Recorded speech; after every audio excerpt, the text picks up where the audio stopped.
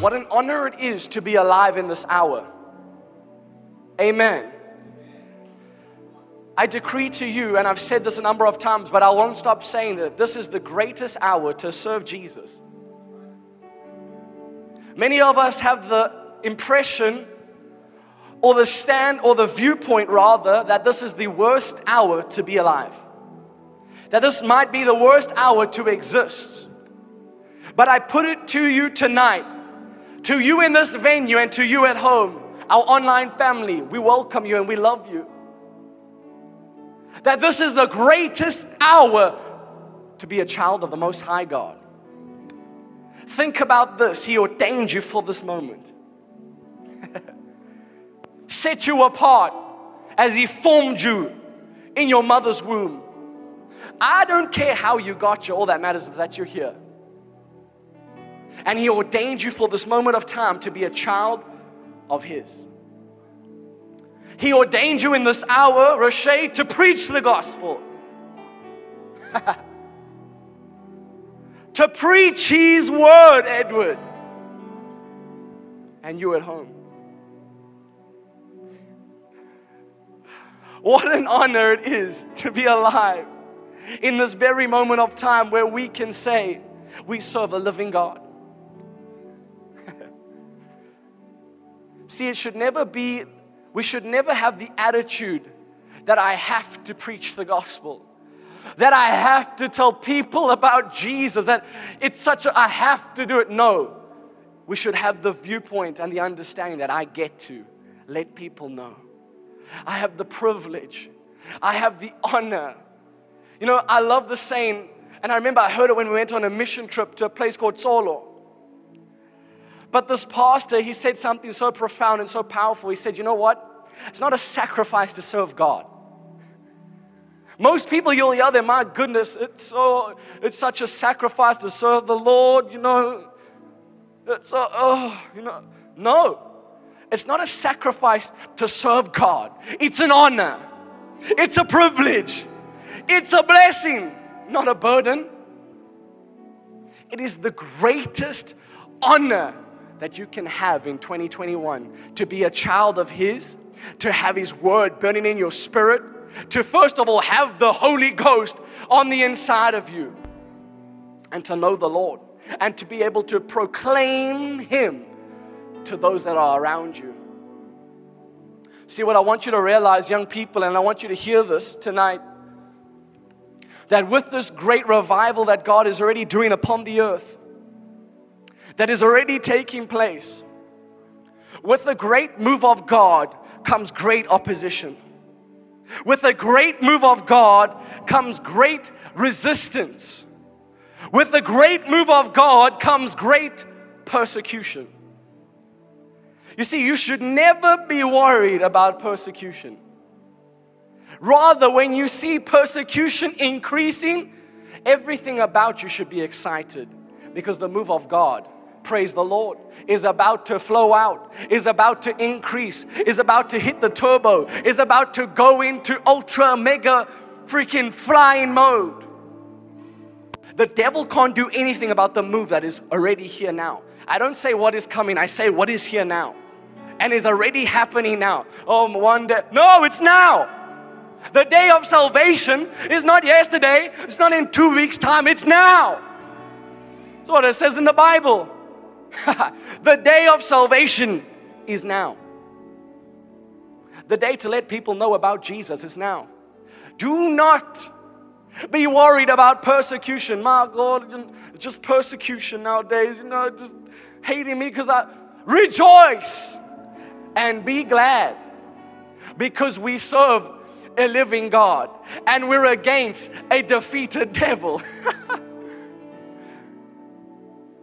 Rejoice, I say unto you, rejoice and be glad. Smile and be glad, because the devil can't do anything about it.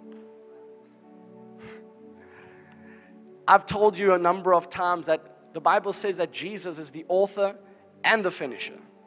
The devil didn't start you. The devil can't finish you. The devil didn't start the good work on the inside of you, so he can't do anything about the good work. Hardy has to watch it. Has to be kicked in the head every day as you wake up with boldness in your heart. You see, he thinks that persecution and opposition is going to make you weary, is going to make you draw back. But in fact, when you see that people are persecuting you because you love Jesus, because you preach the truth in love. See, isn't it crazy that they view Christianity now as hate speech because you tell them the truth?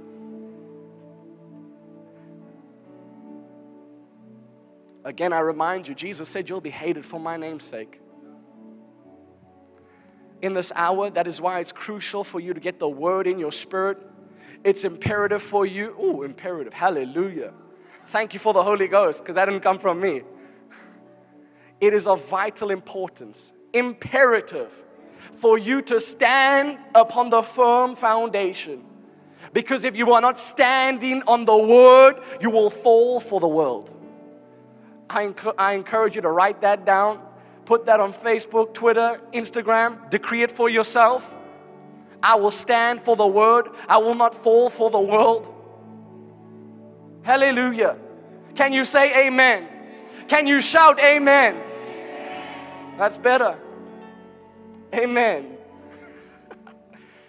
You know, my heart gets so glad when I see the hour that we are living in. And when I see hungry young people, all of you that are tuned online with us and all of you that are in this venue, everything about me gets excited. And you know, this week, the Lord, He really called my heart into the book of Acts. And I began to read the book of Acts. I actually sat down in one sitting, and I'm not boasting, so please do not think that that's what I'm doing.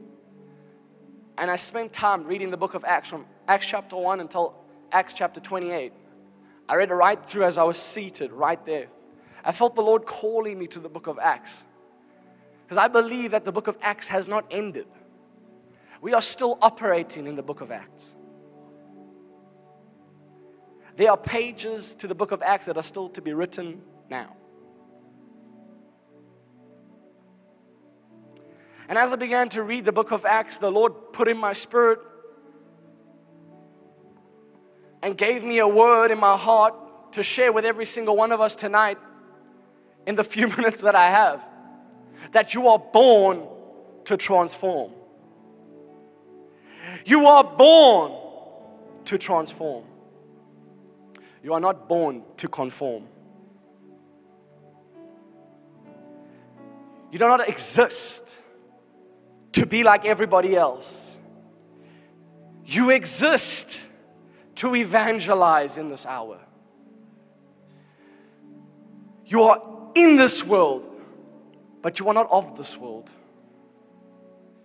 You are alive now to proclaim. That is your purpose.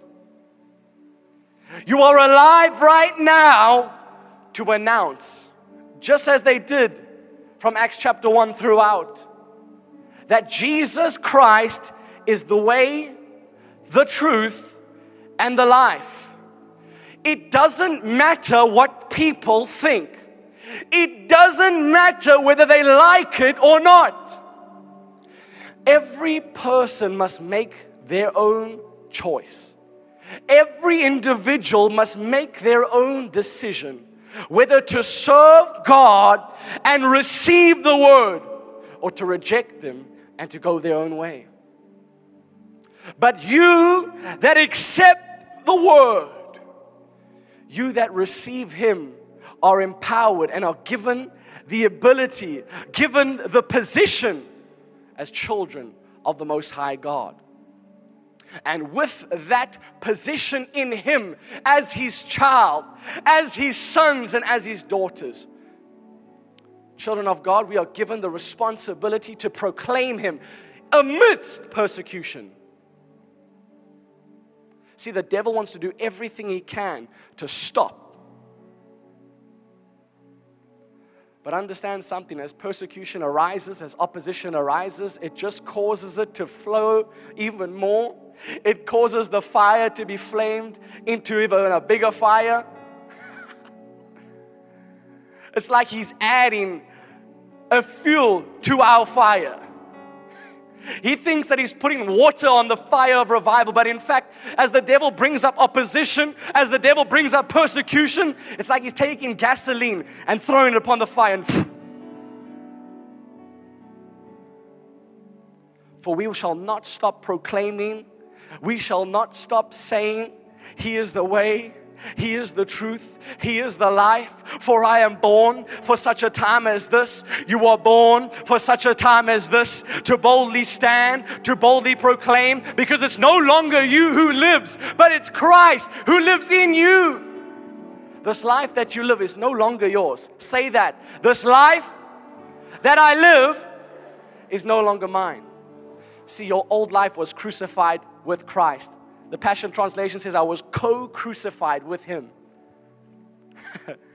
I was co-crucified with Him. What does that mean? That means my past was crucified with Him. That means my old self was crucified with Him. I'm made anew in Christ Jesus. And it's no longer I who live, but Christ who lives in me. I'm an earthen vessel with great treasure on the inside of me. I am the temple of the Holy Spirit. And so are you.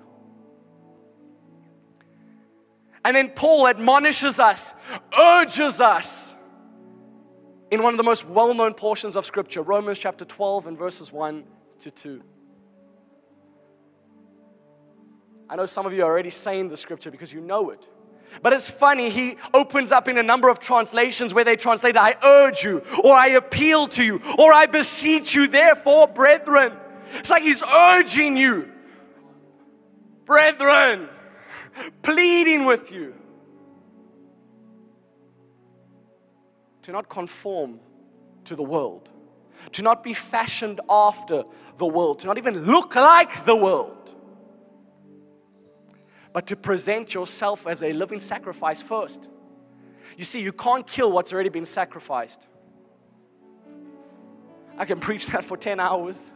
You can't kill what's already been sacrificed. I'm a living sacrifice. No devil can kill me. No demon can stop me. Nothing can come against you. Nothing can stand in your way. Nothing can kill you, because when you're presented as a living sacrifice, it's no longer I who lives, but Christ who lives in me. The Bible says, if I remember correctly, that He has already defeated Him, made a public spectacle of the enemy as He triumphed in it, and gave the triumph to you. Thanks be unto God who always leads us in triumph. Thanks be unto God who always gives us the victory through our Lord Jesus Christ. Hallelujah. Do not be conformed to this world, fashioned after it. Don't look anything like it. It's customs, what it thinks is popular, what it thinks is cool, what it thinks is right. The only truth is the Word. And if it doesn't look like the truth, if it doesn't look like the Word, it's a lie. And if it doesn't line up with the Word of God, do not allow it to be in your life. Present your body as a living sacrifice. And He tells us, like I'm saying, do not be conformed to this world. Do not be anything like this world, but be ye transformed by the renewing of your mind. See, this is why it's so crucial for us to get the Word in us. The Bible even speaks about it in Galatians, where it speaks about the washing of the Word. As you read the Bible, the B-I-B-L-E.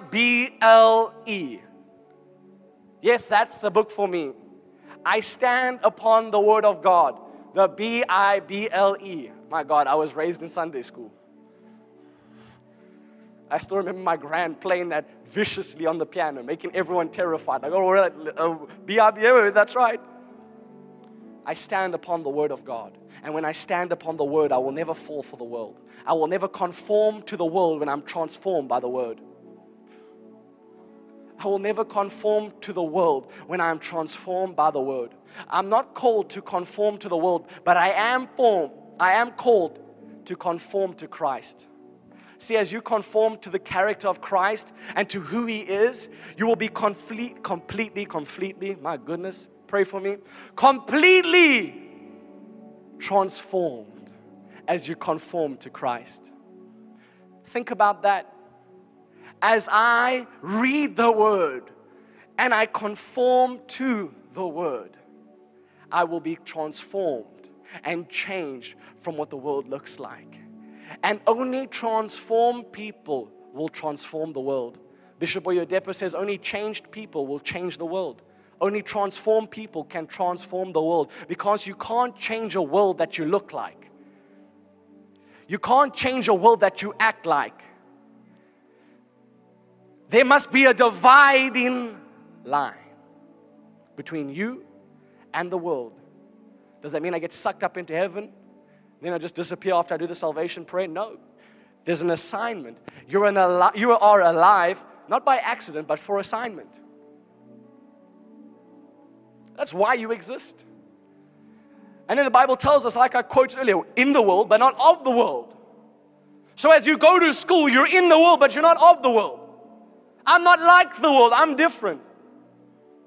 As you go to university, you're in the world, you're in your lectures, but I am not of this world. As you go to work, yes, you're in your office. You're in the world, but I ain't of this world. You're different. And you are there to call others.